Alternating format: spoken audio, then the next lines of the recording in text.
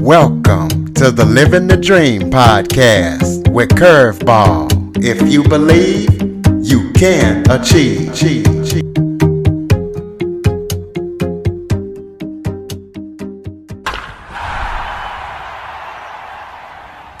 Welcome to Living the Dream with Curveball, a podcast where I interview guests that teach, motivate, and inspire. Today, I am joined by a special guest. His name is Shawn Anderson. He is an author, a speaker. He has created national movements. He has created adventures. He is someone that you would call a motivational guru. And I know a lot of people say that, but once you hear his amazing story and everything that he's doing, you will believe that he is a true motivational guru. So, Shawn, thank you so much for joining me today. Ooh, threw me a little curveball with that introduction there, Curtis. Thank you so much. Absolutely. Why don't you start off just by giving the audience a little bit of background about yourself? Okay, I gotcha. Well, I really bill myself as a pretty ordinary guy, except for one thing. I believe in living an extraordinary life. And when we have that kind of vision, when we have that kind of dream, and we put action behind living that dream every day, we create extraordinary moments for ourselves. And I've written 7 books. I've visited 50 countries. I've walked across 7. I pedaled a bike across the United States solo twice, ocean to ocean. And at age 58, I believe that everything I've done is going to pale in comparison to what is still to be done, right? Right. So let's first get into your books. Tell us about your books, because your books has made #1 on Amazon several times. Tell us what category and tell us what kind of books they are. Well, I believe that the 2 things that have affected my life more than anything are the people that I have met and the books that I have read. And as a young guy trying to find his way in the world, I read every single motivational and inspirational book I could about great men and great women and their stories about how they became who they did, how they did what they became. And later, as I started to get a little success under my wings, I wanted to share my messages and what I believe got me to where I am with people too. And so since then, as I've said, I've written 7 books. They're all in the motivational self-help genre. And the thing that makes perhaps my most recent books a little bit different is I just don't give you 10 ways to success, 10 things to do to become a millionaire. I don't write like that. I write stories, and inside those hidden stories are lessons, and you can apply the lesson as you want to. And I believe that I try to entertain with my writing, and at the same time inspire and motivate with my writing. So you visited several countries, as you mentioned. Tell us why you decided to visit those countries. What was the best one you went to, and what is one that you're looking to go to that you haven't made it to yet? Well, I've created adventures in 50 countries. And like I said, I've walked across 7 of them. My longest walk was 750 miles around Shikoku, Japan, where I had the privilege of going on this pilgrimage trek, visiting 88 Buddhist temples, some of them over 1,200 years old. And I'd be walking through the jungle when all of a sudden there it was. Right when I was my most defeated or tired or didn't think I could make it anymore, there's this beautiful, beautiful temple. My fastest walk was across the country of Spain. I walked 550 miles in 27 days, which is just an average little almost over 20 miles a day, almost 21 miles a day. And, it puts everything that I love in one thing. I love travel. I love meeting new people. I love seeing something every day that I've never seen. I love creating moments for myself. I love doing things that I didn't think I could do. I love all of those. And so that's why I do what I do. And I think I've learned too that every time that I do something that I push myself a little bit more, a little bit harder, I become back a little more refined and a little bit more passionate and purposeful about my own life. And so every year I try to plan one of these great, what I call axe sharpening adventures, just like a lumberjack is not able to bust down on the piece of wood with a dull axe. The more that his axe is sharpened, the more that he is able to accomplish. I believe people are the same way. The more they sharpen their own axes, the sharper they will be as they walk through life. So what kind of health or preparation do you have to plan and pace for when you're walking across 7 countries? What kind of, I guess, atmosphere or, the elements? Well, I'm always in training. As I've said, I'm 58, and as one gets older, we know that our bodies start to change. And so, I'm exercising every single day. And one of the things that you'll do if you see me out there is I'm the guy carrying the little small book backpack on his back, but that book back is still loaded with 20 pounds a day just because I've got to get my legs and my heart and my body used to carrying that weight. So I'm always in training. Now, as I walk across these countries, oh wow, sometimes you never know what's going to happen. I remember I was in my first walk going across Spain. I knew it was going to rain that day, and so I tried to leave early and beat the rain on this one particular day. And I was walking through this valley, and the rain started to come, and it felt almost as if there were 100 water hoses coming down at me at one time. And again, remember, this was the very first time I'd walked, and I was walking on this dirt road, and the dirt road, when it mixed with the powerful rain water coming down, the road would turn to a really funky mud. And every step that I took on this road, my foot would sink further and further down, and I'd pull that one up, and it'd be so heavy with the mud. And I remember that very first adventure, that very first one, I'm wondering, why the heck am I doing this? Why am I out here in the middle of the rain? There were no trees to run and hide under. There were no shelters to go hide. And I had to walk through this valley in the rain. And right then, that very first hike, in the very worst circumstance that I could imagine, I came to this one realization that this is what I was meant to do. I was meant to keep pushing myself. I was meant to keep overcoming. And I kind of heard this voice inside my head that just said, say thank you. I said, say thank you. Say thank you for it raining. Say thank you that I can walk so slow. Say thank you that I'm stuck. Yeah, just say thank you. And that very first moment that I just said thank you. Thank you for this experience. Thank you for this adventure that I've never gone on before. And then everything else just became a lot lighter. Everything in life became a lot lighter. And so it was that very first hard walk where I learned to say thank you, that I then knew that as I walk through life, that every time we say thank you for the good things and the bad things, life becomes much more easier to walk through. So how do you decide what countries you're going to? This is a 2-part question. How do you decide what kind of adventure you're going to do next? And what is your next big adventure that you got planned?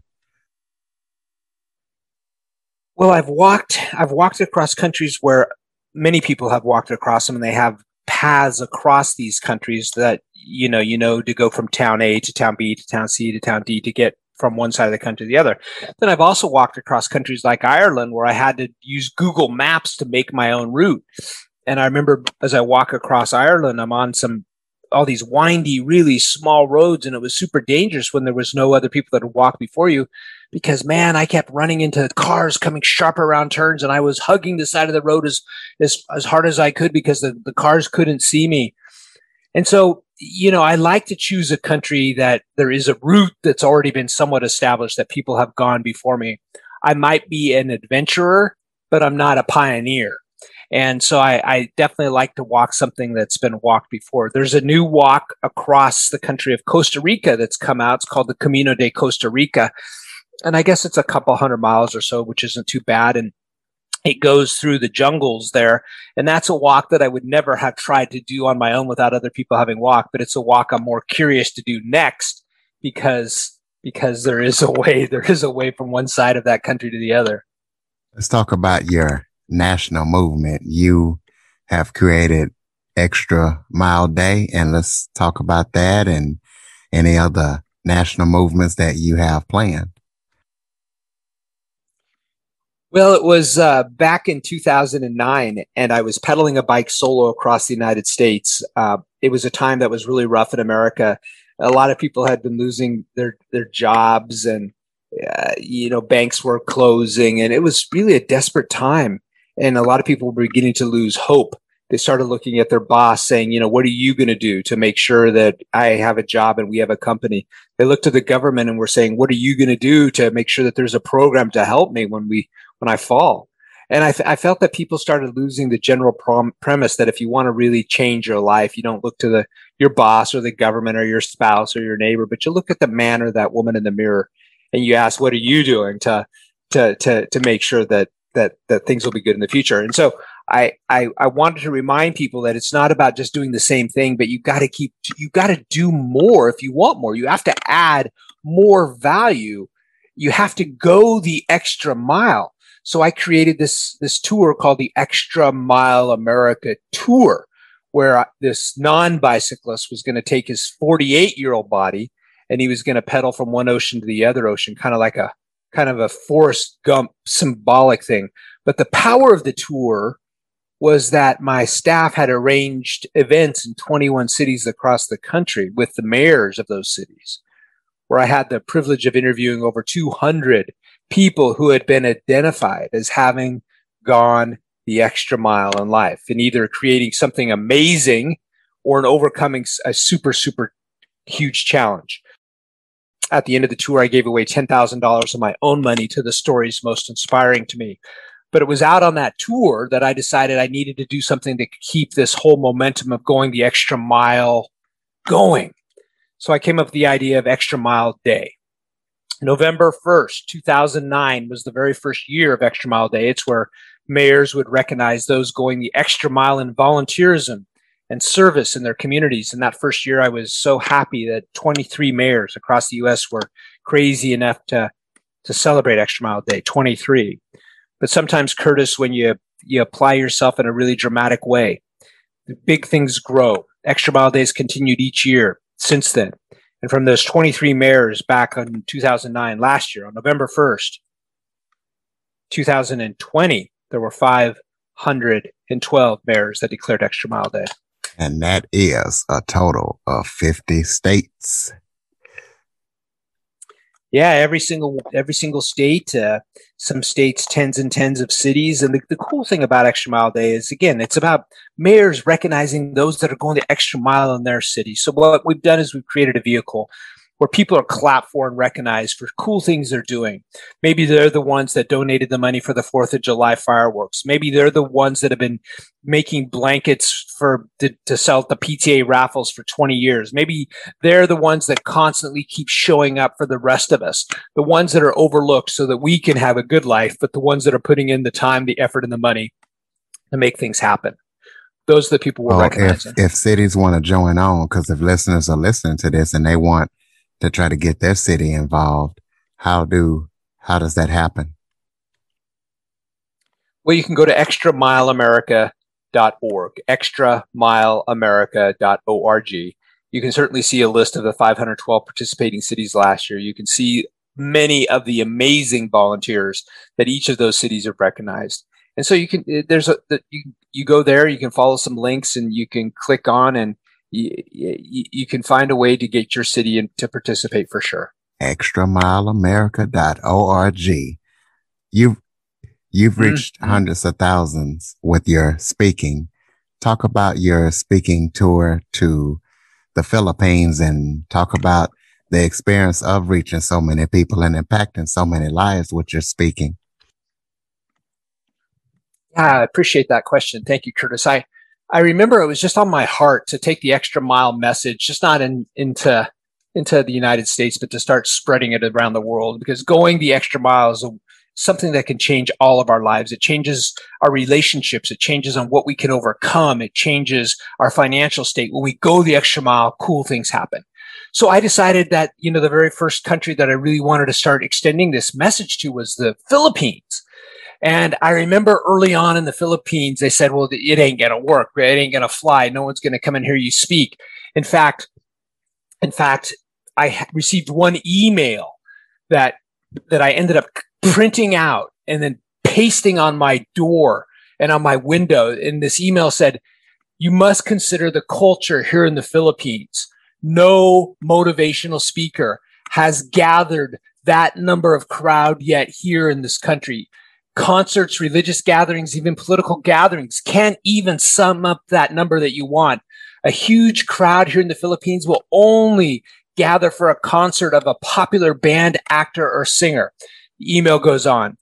So I was being dissuaded. I was being told, man, what you want to do to speak to 5,000 people in the Philippines, it ain't going to happen, brother. It's impossible. I used that as motivation. I went there, and in 2014, in speaking over a month at every single day over 30 days, I ended up talking to 20,000 people about going the extra mile.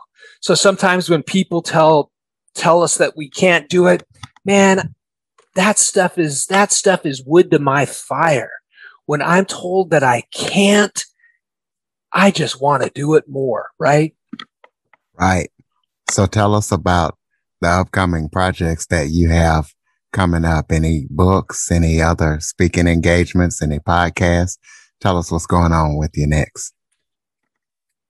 Well, I'm just happy that the world's opening up again. I want to get out there, and I want to get out there and travel. I want to experience the world again. And certainly, I haven't been able to speak at an event for over a year because we just haven't had the event. So I just look forward to opportunities again to go out and connect with people like that. Extra Mile Day is certainly coming up. It takes us 6 months to get that whole thing rolling. So that'll be starting again. That'll happen again November 1st, 2021. We'll definitely hope to get more than 512 cities on board this year. And really my main focus is certainly just pushing that right now. And there's a couple of new books that I'm working on, but nothing that'll be coming out in 2021. Well, go ahead and I know you threw out the extramileamerica.org, but throw out your contact information, your websites, so people can connect with you and keep up with everything that you're doing. Certainly. Thank you. Again, shawnanderson.com. And every week I put out a newsletter. It's called Extra Mile Thursdays. And in this newsletter, I just try to tell a motivational story of some kind that pushes or pulls you up the mountain that week if you feel that life has punched you hard and you're down on the ground, and just a way to maybe get up again. This past Thursday was my 484th issue. So I promise to stay consistent. That's 484 Thursdays in a row. And it's free. And again, you can just sign up at shawnanderson.org. My mission in life is to empower 1 million people to lead a more positive, passionate, and purposeful existence. At this time in my life, I care more about the people who I might be able to encourage towards their own goal than I do is certainly ever making $1. It's not my mission. My mission is just to try to leave footprints, and we leave footprints by marking hearts. Oftentimes you'll find my ebooks given away for free online because, again, I just want to spread messages that might inspire or empower people to lead the life that they want to lead. It has nothing to do with trying to benefit myself. I've been blessed and I've been lucky. I grew up being pretty much financially independent on my own since the age of 16. I learned how to create and to build, and I had a couple of good successes. And so my mission in life is just to help other people maybe find their good successes too. Well, you're definitely on your way. Are you on any social media platforms? Social media is not my big thing. We do have a fair number of followers on Twitter. I think we have over 30,000 on Twitter. You'll see me post there, regularly, I suppose. But Twitter, Shawn, what is my Twitter handle? Oh, to Shawn Anderson. To Shawn Anderson, as if you're writing a letter. To Shawn Anderson on Twitter. All right. So y'all make sure y'all follow him, keep up with him, and interact and engage with him. Do you have any final thoughts before we close it out? Well, I do. I understand from your history, you're a man that's overcome much. You are a man that continues to not let anything that stopped you in life stop you in life. And I'm wondering if we took this opportunity to go the extra mile, what's something that you might add to the go the extra mile topic?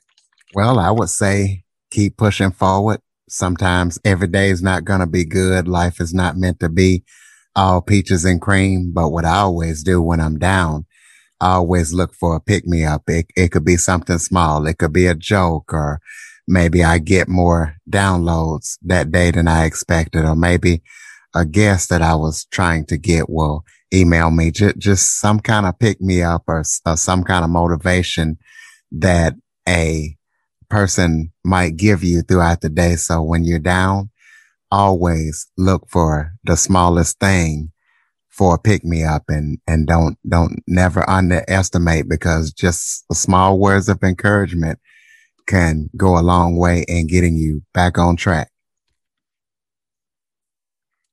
That's right. And I think too, I think one of the secrets that keep me going in life, Curtis, is that, oftentimes people are always looking for a miracle to make their life better. They wish for a miracle to change their financial state or their health, or a miracle to help them find the right person in life. And I think one of the secrets in life is that moment that we stop, looking for miracles, and we choose to become a miracle, that we choose to become a miracle for other people. When we know that people are in need of kindness, of a positive gesture, of a positive action, when we start becoming miracles for other people, I think that we discover that we can create miracles for ourselves too.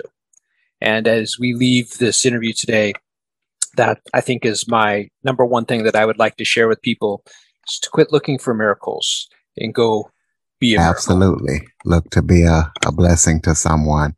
Well, Shawn, I want to thank you for joining me today. And I want to tell listeners, be sure to keep up with Shawn, check out his books. Make sure after listening to this episode, follow, rate, review, tell a friend.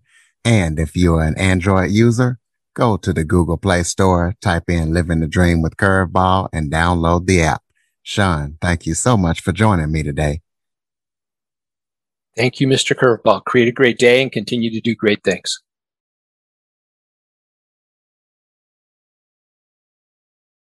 For more information on the Living the Dream podcast, visit www.djcurveball.com. Until next time, stay focused on living